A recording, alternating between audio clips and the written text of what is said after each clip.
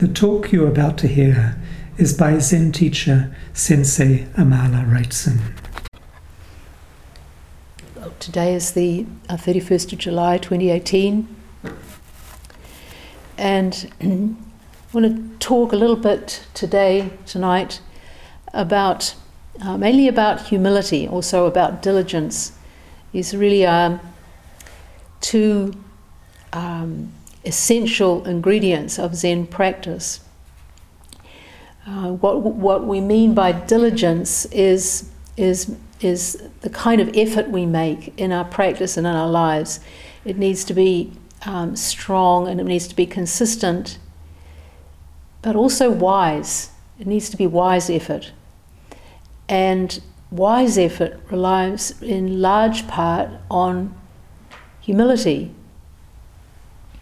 So I'd like to look at this quality, this attitude of humility tonight, and we'll be reading some paragraphs from one of Master Sheng Yen's books, Shattering the Great Doubt, and using those as kind of jumping off points for talking about this quality of humility.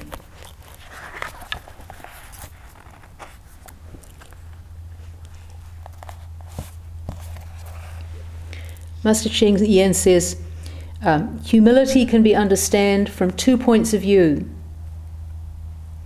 First, there is the humility that comes when we recognize that we often create vexations for ourselves as well as for others. We bring suffering to others while perpetuating our own negativity. The second aspect of humility refers to those things we could have done better at but have not. We feel shame for not doing better. From these two standpoints, we then reflect on why we should feel humble. And we're going to look into this in a moment, but before we do, I wanted to just explore a third cause or reason for our being humble, which is just as profound as the ones that Master Sheng Yen mentions here. And this third aspect of it, I'd like to just look into it based on a film that Rich and I saw yesterday, and called Lucky. This was Harry Dean Stanton's last film, made poignant by the fact that he died shortly after it was finished. And in this film, people most of you would know who Harry Dean Stanton is. He's this a gaunt actor with when his face is at rest, it's a face with a lot of sadness in it and a lot of soul. And he's the main character in this film. He's living in a small town somewhere in southern Arizona, and it's really quite a simple story that is told. It depicts Lucky's daily routines and his interacting with the people in the town. We see him waking up, turning on his radio next to his bed, lighting his first cigarette of the day, and then managing that cigarette while washing and shaving and dressing and doing his exercises, his looks like downward facing dog and other things that he does, and then walking into town, going to a cafe, sitting in the cafe and drinking coffee and filling in his crossword puzzle, interacting with the staff in the cafe, and then going to the grocer's shop to buy his milk, and coming back home to watch game shows and do more crosswords on his couch. And we see this sequence happen more than once. And he's likable character, but at the same time quite kind of cantankerous, bit prickly. Obviously has a few different chips on his shoulders. One's about not being able to smoke inside anymore.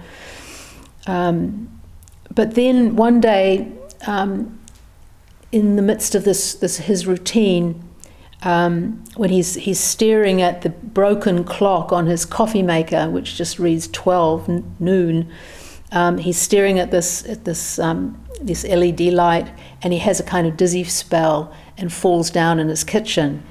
And after this happens, he's all right. He manages to get himself to the doctor, who gives him all kinds of tests and exams and everything. And in the end, the doctor is kind of a straight-talking Western doctor. He says basically, "Lucky, you're getting old." And that's the diagnosis. And Lucky's okay, but he's kind of thrown by this, and the rest of the film is really, it's like it's a very gentle, not blatant exploration of Lucky's coming to terms with his own mortality, with his death and just loss of all the things you lose as you grow old. And at a certain point, he falls into a depression, and we see him about to start his morning ritual of the sequence that he goes through each day, but he can't face it. He can't face the world, and he puts himself back to bed, doesn't get up. And later the same day, a waitress, compassionate waitress from a cafe, comes over to his place to check on him and see if he's there. And something allows Lucky to open up, her attitude, her warmth, and he says to her, he confesses to this friend, I'm afraid. And it's a moment of real humility, of opening up to really what he's afraid of, which is not knowing what is going to happen and what is going to be involved in his dying, and of course what is going to be happening after he dies. And so in a sense, although what he's afraid of is the void, he manages to just face that void to some degree. And it's like a turning point in the story. He begins to subtly soften and starts to accept what is going to happen, or what is happening. I think here of the etymology of the word humility. It comes from a meaning close to the earth, and of course it's related to our word human, which literally means a creature of the earth. We each emerge out of the earth and return to it, as the lines from the Christian funeral service say, dust to dust, ashes to ashes. And we really need to face the fact of impermanence personally, not just as an abstraction or as a teaching of Buddhism, but really face it in terms with what it means for us personally, existentially, that we are going to die. And another theme running through the film is a friend of Lucky's who's lost a pet, a 100-year-old tortoise. So it's not only the fact of our own impermanence, but the fact that we lose those we love. And not only ourselves, but the ones we love are just a matter of a breath away from death. And so how we relate to each other in facing this aspect of the truth of our existence, how we relate to each other becomes an urgent matter. And of course also how we relate to ourselves moment by moment. This routine that we're seeing in the film of Lucky getting up, lighting a cigarette, putting on the radio. All of us have our routines, and we have to find in ourselves the kind of the resources to keep going, to keep living. So that's where practice can be so helpful in helping us to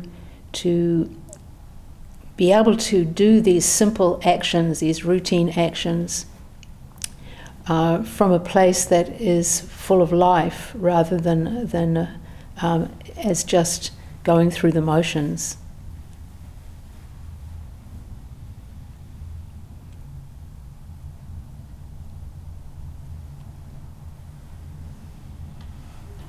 We can transform washing ourselves from being just something we have to do to being the form of our meditation or eating or buying groceries, how we react and interact with the people we meet.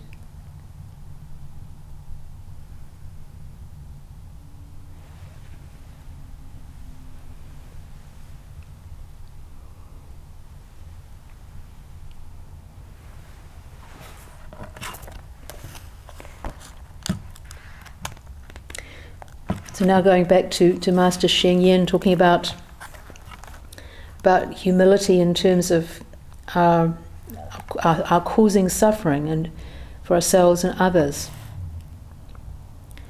And just to now look at this in the light of impermanence. The fact that any meeting that we have with anybody could be the last one we have.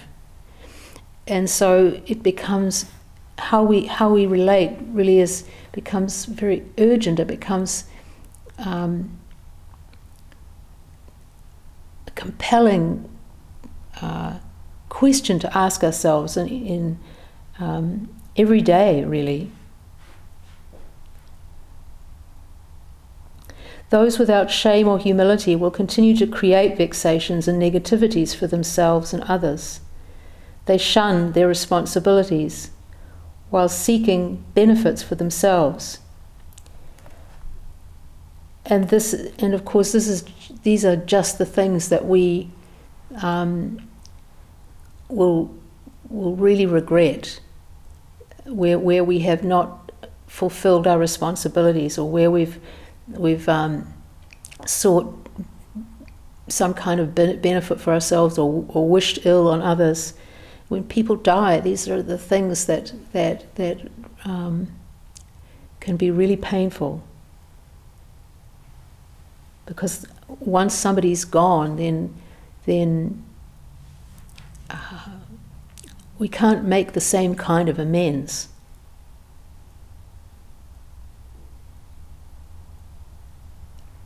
If we are humble, our thoughts, actions, and speech can become purer. Otherwise, we continue to be mired in vexation. Humility also gives rise to other virtues such as faith and confidence. This makes it easier to generate the aspiration to enlightenment and to nourish renunciation. Therefore, diligence and humility go hand in hand in the practice of the Bodhisattva way of life, the way of wisdom and compassion.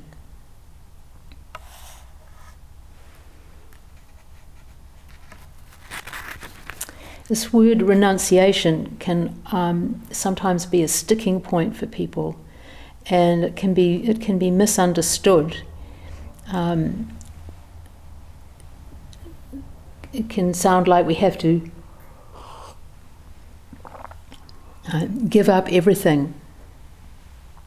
So it's important to understand what it means and to ask ourselves, well, what is it that we are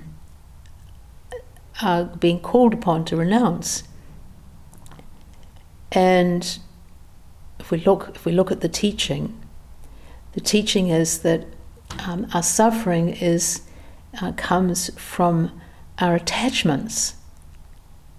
In fact, if we're suffering, if we're in any situation, if we're suffering, we can be sure that somewhere in that we're attached. And that attachment is in some way threatened or pressured. And it can be negative attachment or positive attachment, both trying to hold on to the things that we like and to keep at bay the things that we don't like. So if we're suffering, we're attached. But that doesn't mean we have to renounce our relationships. Say we're suffering because somebody close to us has died. It doesn't mean we shouldn't have had that relationship. What we need to renounce, rather, is our expectation that the relationships that we have will last forever. That we'll not be parted from those we love, which is inevitable. One way or another, we'll be parted.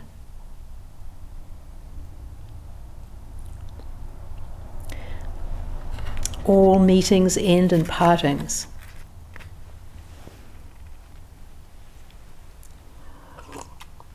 So you could say it's our arrogance and our stubbornness to expect that we can live in a world of everything lasting, a lasting world and lasting pleasures, as somebody put it.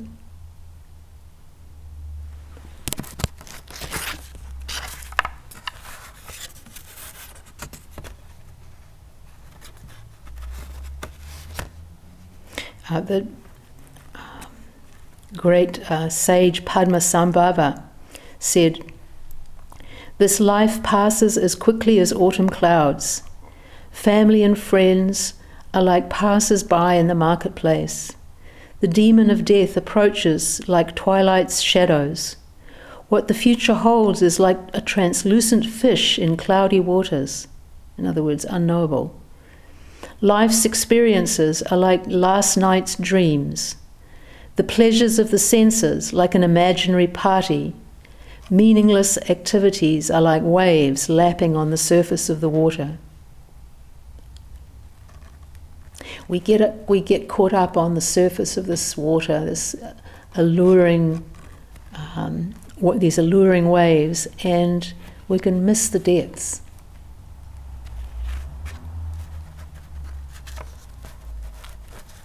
Well, Master Dogen, he said, "Those who practice Buddhism must deeply, deeply feel the passing nature of things and have faith in karma."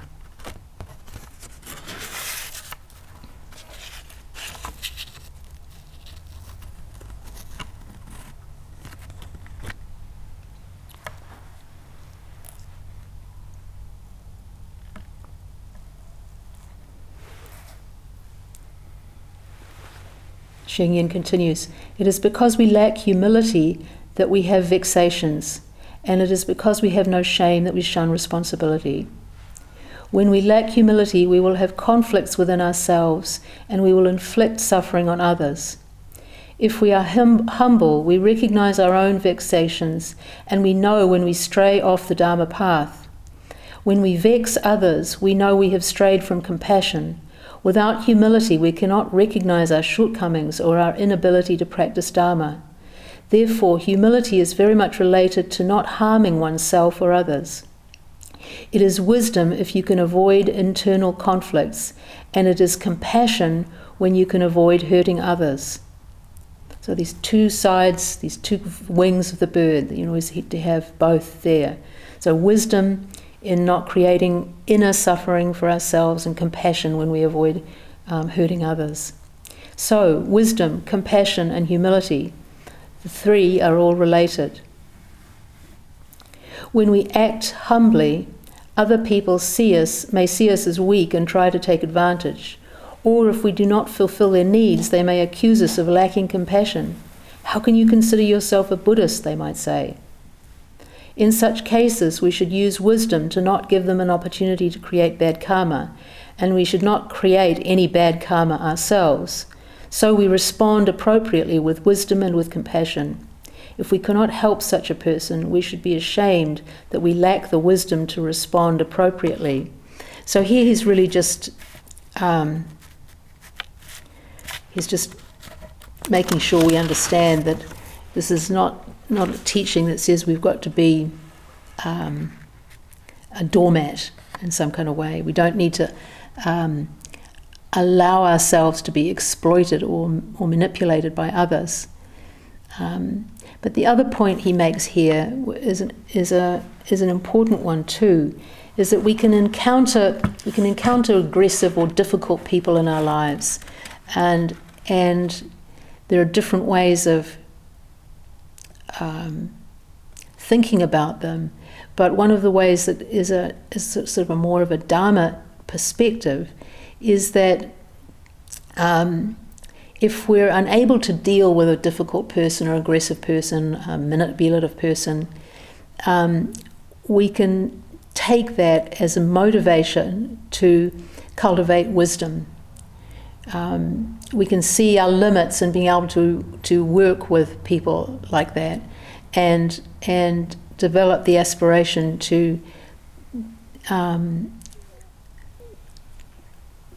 become more wise and more able to deal with difficult people.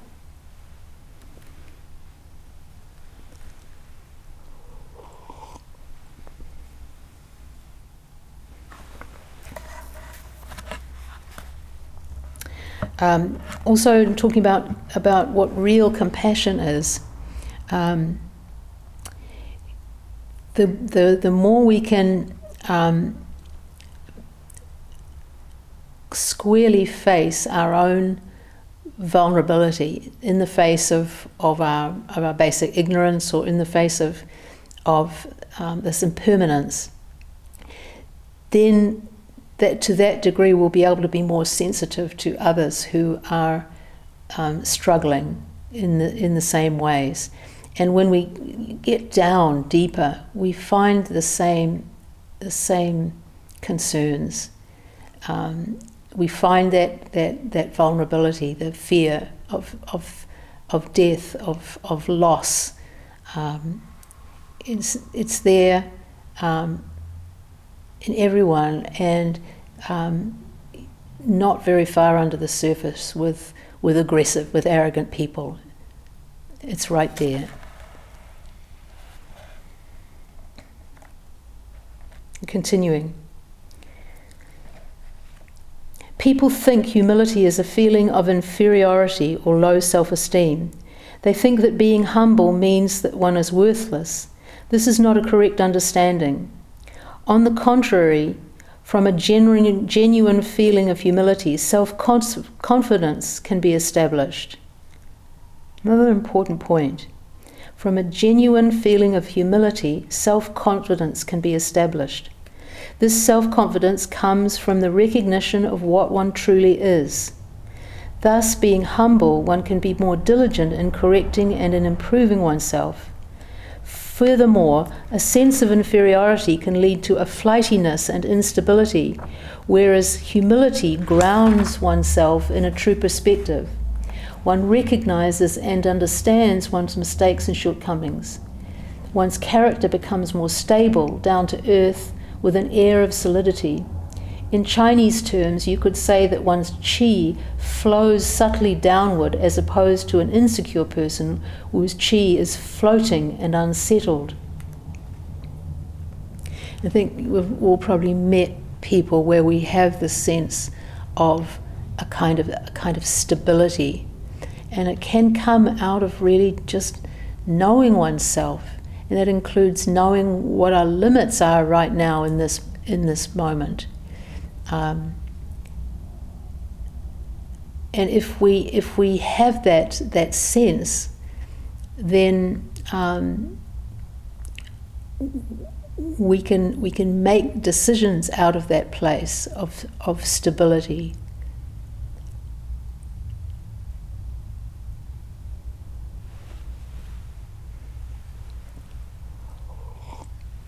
It's a little bit like those roly-poly toys.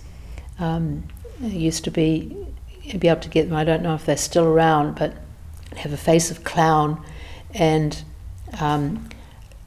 a weight in a round bottom of the toy, and you could just push the toy, and it would go down, and it would just come back up again. You push it down, it would come back up again because it was heavy at the bottom. So there's the quality of it's bouncing back.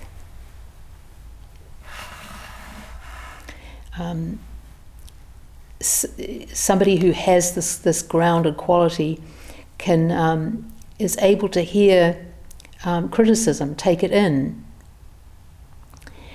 Sometimes it can be very painful to have somebody reflect to you your blind spots or your shortcomings or ways in which you've let them down, and but it's so essential that we can learn to listen in such situations and really hear. It's a really opportunity, because our blind spots are our blind spots, and we're very good at self-deception, and very often our most glaring shortcomings will be unknown to us unless we have other people give us feedback that we need to hear.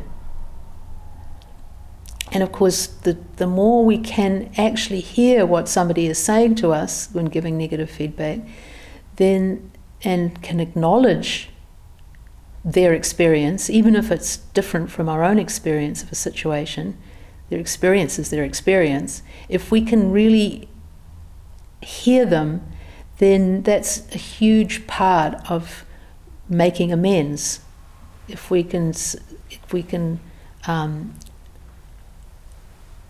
communicate our regrets sincerely to somebody.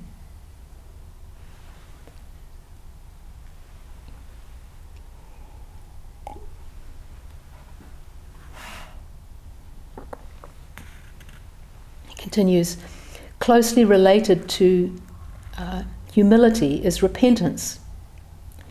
People misunderstand repentance as being regret or resentment. For example, we aspire to something, but due to causes and conditions we do not succeed. Not only that, we may suffer a loss or setback. As a result, we may feel regret or resentment, but this is not really repentance. If things do not turn out the way we want, it is due to causes and conditions, and there is no need to feel regretful or resentful. Because the outcome was not what we expected, we may decide out of resentment never to try again. The act itself was purposeful. It just turned out in an unexpected way. This is not to say that we should give up trying or that we should regret having done it. If food gets caught in your throat, it would be foolish to say, "I'll never eat again."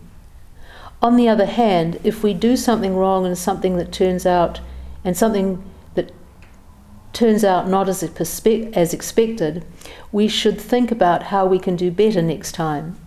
This is the true meaning of repentance, thinking through, introspecting and analysing to find ways we can make corrections and improve. The true meaning of repentance is recognising and correcting mistakes and shortcomings, not feeling bad about what happened in the past. And we talk a lot about getting beyond thought in Zen, but there is a place for this kind of introspecting. Just looking into what happened and trying to be clear about it so that we can correct mistakes, change behaviours.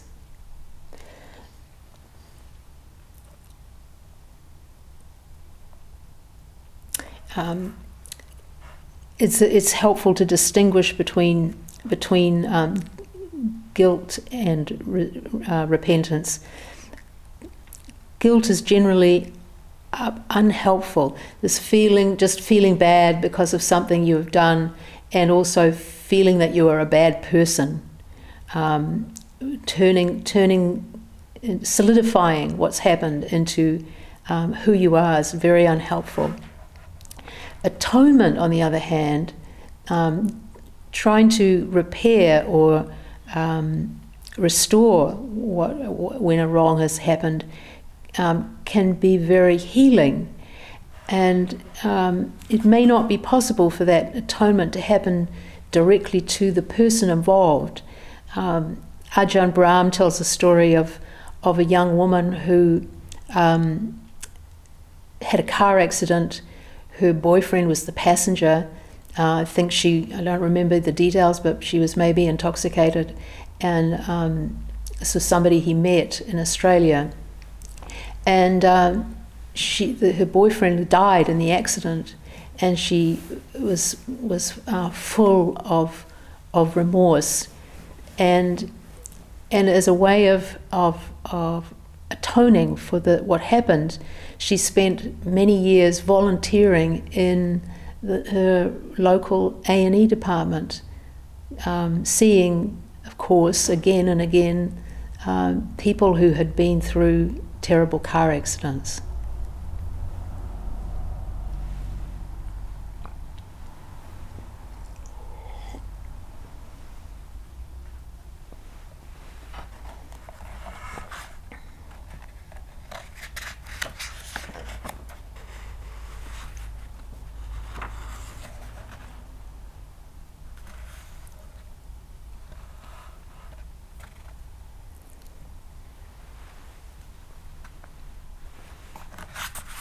So he talks quite a little bit more about repentance, and he goes on to tell a story. Some of you may have heard this. I think I've told it before, perhaps in Sesshin. He says, sometimes someone whom you have offended only wants justice, and if you refuse to recognize your error, this just makes matters worse. They will come after you even more. Do you know what you did to me? And you say, no, I did not do anything wrong. At some point, they may come after you with even more anger just to prove you wrong and get their justice. But if you showed some repentance, the situation could change for the better. And of course, this applies in not only at the individual level, but between groups of people too. And the basis for various processes that have happened, truth and reconciliation processes around the world. So he says, if you showed some repentance, the situation could change for the better.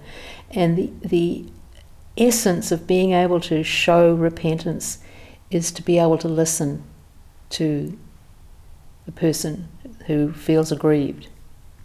And then he tells a story. Once I observed a man who was in a great rush. He was holding several bags, and as he ran through this crowded place, his bags were bumping into people. He hit one particular man very hard, but just kept going. That fellow who was hit ran up to him and grabbed him. You bumped into me and did not even apologize. The man with the bags replied, I didn't run into you. Get out of my way. I'm in a hurry. The man who was hit was furious. Not only do you not apologize for running into me, you're denying it. Previously, the man with the bags was in a hurry to get somewhere. Now, because he was unable to admit his fault, he was wasting time arguing.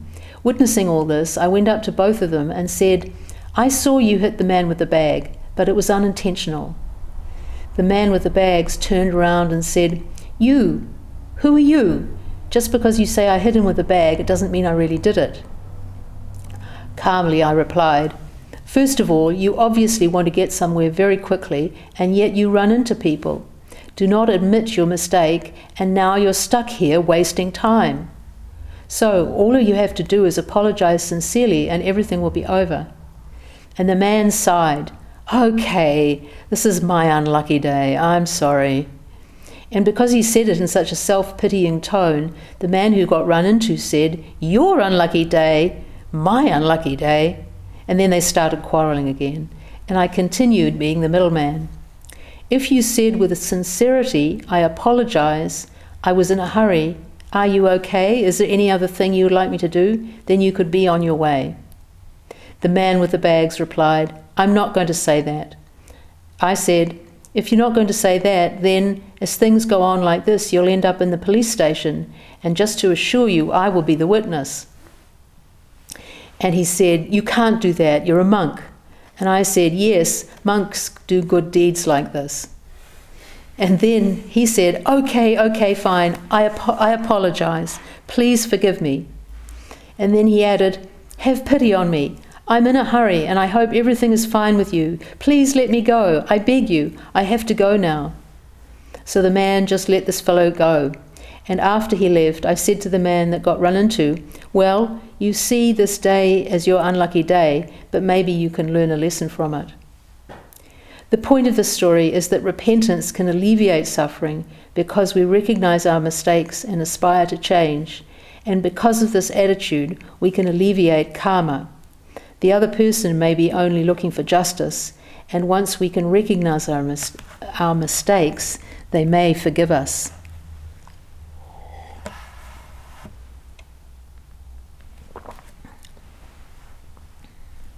Besides the kind of moral of the story that Sheng Yen offers here, we can just appreciate this story as an image, because quite often we can be like this man in the story, rushing around, trying to get where we think we need to go, and unaware of the fact that we've got all these bags hanging off us, which are colliding with people.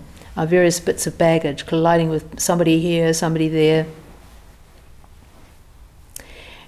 And that so often our haste and the heedlessness that goes with us actually slows us down and creates more friction, and so things are not flowing for us. And anyhow, on top of that, besides the baggage that we carry and the collisions that we cause, we're all going to die. We're all going to die. What becomes important if we really understand that? If we can look around this room and say that none of us, 100 years from now, it's likely that none of us will be around. We certainly won't be in our present form. But then that is the case for tomorrow as well. We won't be the same tomorrow as we are today.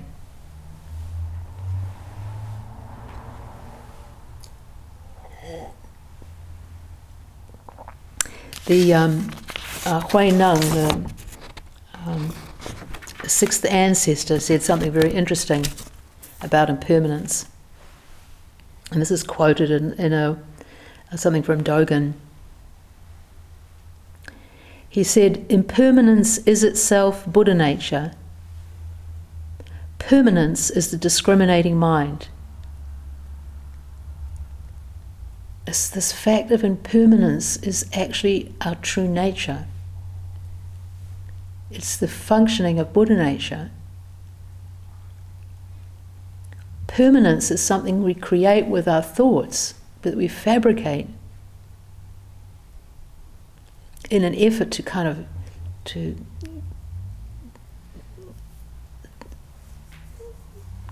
stop the flow of everything that is going on around us.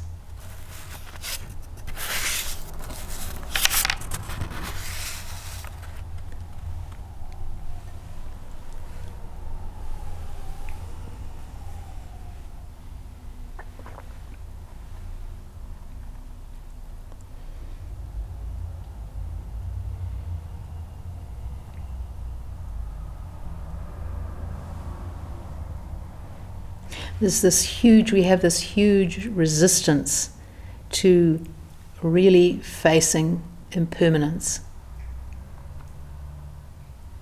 which is just another way of talking about emptiness, that nothing has a fixed, abiding self. We can't pin anything down, say, this is it, because of this flowing nature of things.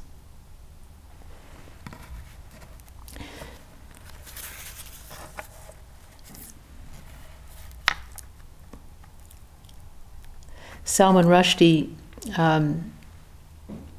said this about how stubborn we are in our effort to avoid the truth. He says, what is the most powerful impulse of human beings in the face of night, of danger, of the unknown? It is to run away, to avert the eyes and flee, to pretend the menace is not loping towards them in 7-league boots. It is the will to ignorance, the iron folly with which we excise from consciousness whatever consciousness cannot bear. No need to invoke the ostrich to give this impulse a symbolic form. Humanity is more willfully blind than any flightless bird. So we can say that we have many good reasons to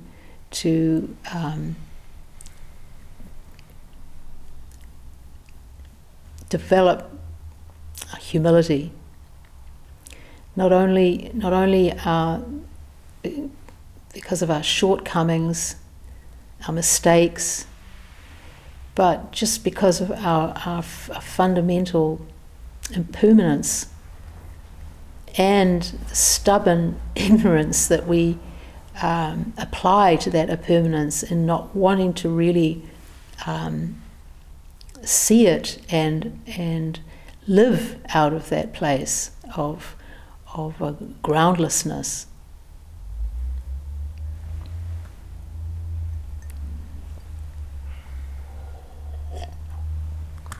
And just to finish with a few lines by the great 13th century poet Rumi. Today, like every other day, we wake up empty and scared. Don't open the door of your study and begin reading. Take down a musical instrument. Let the beauty we love be what we do. There are hundreds of ways to kneel and kiss the earth. We'll stop here and recite the 4 vows.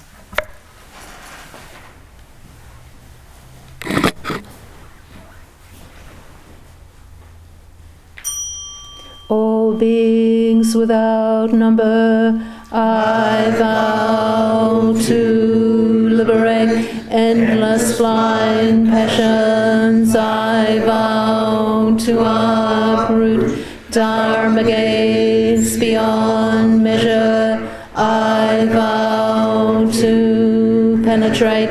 The great way of Buddha, I vow to attain. All beings without number, I vow to liberate. Endless blind passions, I vow to uproot. Dharma gates beyond measure, I vow to penetrate. The great way of Buddha, I vow to attain. All beings without number, I vow to liberate. Endless blind passions, I vow to uproot. Dharma gates beyond measure, I vow to penetrate. The great way of Buddha, I vow to attain.